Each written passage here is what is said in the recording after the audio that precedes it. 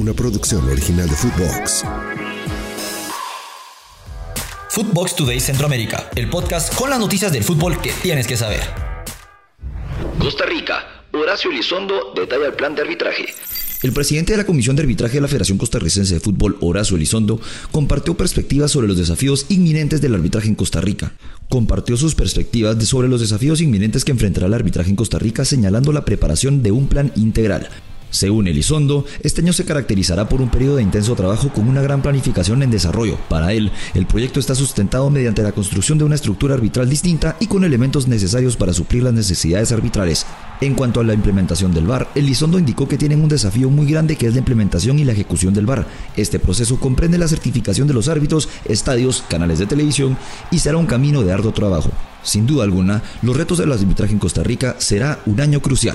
En el enfoque integral de desarrollo, el presidente de la Comisión de Arbitraje destacó la importancia de potenciar la parte física, mental y técnica de los árbitros, incluyendo la incorporación de software especializado.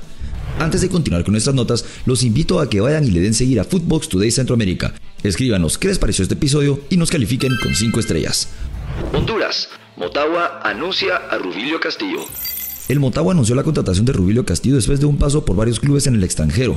El Motagua, que estuvo a un paso de coronarse campeón en el último campeonato hondureño, mostrando un desempeño impresionante, finalizó en el tercer lugar durante la parte regular, donde logró avanzar el partido decisivo contra Olimpia, eliminando a Maratón en la semifinal. La ambición de la directiva es clara, ir por el título. Para lograrlo, han dado un golpe contundente en el mercado de pases al contratar a un delantero de calidad. El entrenador Diego Vázquez había mencionado la posibilidad, que fue confirmada en la tarde. El Motagua hizo oficial la contratación de Rubilio Castillo a través de un posteo en sus redes sociales. Con 122 goles marcados en la Liga Nacional de Honduras, no solo es un delantero de calidad, sino también un ídolo, habiendo conquistado 4 títulos con el equipo.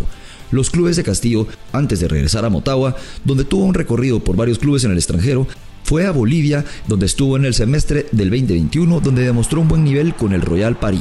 En el 2022 pasó jugando Comunicaciones en Guatemala, logrando consagrarse en ese equipo como el campeón del título de liga. Su siguiente destino fue el Deportivo Pasto colombiano en el mismo año, aunque no participó en ningún partido debido a una sanción impuesta por la FIFA al equipo, donde esta decepción ajena tuvo que buscarse otro club. Para el último año, compitió con el Nantong de China. Con su llegada en el actual mercado de pases, esta será la 4ª vez que Castillo jugará en Motagua, consolidándose como un jugador clave en la historia del club. Hacemos una breve pausa y los invito a que escuchen nuestros otros podcasts de Nación Fútbol Centroamérica en todas nuestras plataformas de audio. Al-Ittihad anuncia gira por Centroamérica. El Al-Ittihad de Karim Benzema y N'Golo Kanté haría una gira por Centroamérica, donde buscan prepararse para los próximos partidos, conocer nuevos equipos, y el club árabe avanza para cerrar una serie de partidos en Centroamérica. El Al-Ittihad, bajo la dirección de Marcelo Gallardo y con la presencia estelar de Karim Benzema y N'Golo Kanté, se encuentran los preparativos finales para llevar a cabo una gira por Centroamérica, específicamente por 2 países de la región. De acuerdo con reportes recientes, el equipo saudí está en vías de llegar a acuerdos con 2 naciones centroamericanas para la realización de encuentros amistosos. Ya hay nombres de los posibles equipos que se podrían enfrentar. Según informó el periodista Cristian Mora, uno de los países que visite el Al-Ittihad sería Panamá y se perfila un enfrentamiento contra el Tauro FC. Hasta ahora es el único rival que se filtró para el equipo que tiene Karim Benzema en su plantilla. Además, el reportero sugirió la posibilidad de que el Al-Ittihad también negocie la disputa de 1 o incluso 2 partidos de preparación en Costa Rica, ampliando así su gira por esta región. Aunque no se han confirmado oficialmente, la potencialidad de tales juegos podría generar gran expectativa entre los seguidores del fútbol en la nación centroamericana.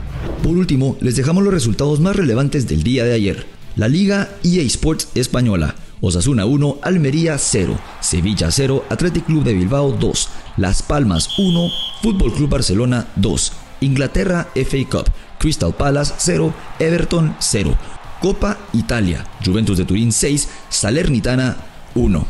Hasta aquí llegamos con la información por hoy. Soy Andy Cruz Batres y volvemos el lunes con más aquí en Footbox Today Centroamérica. Footbox Today Centroamérica. Una producción original de Footbox.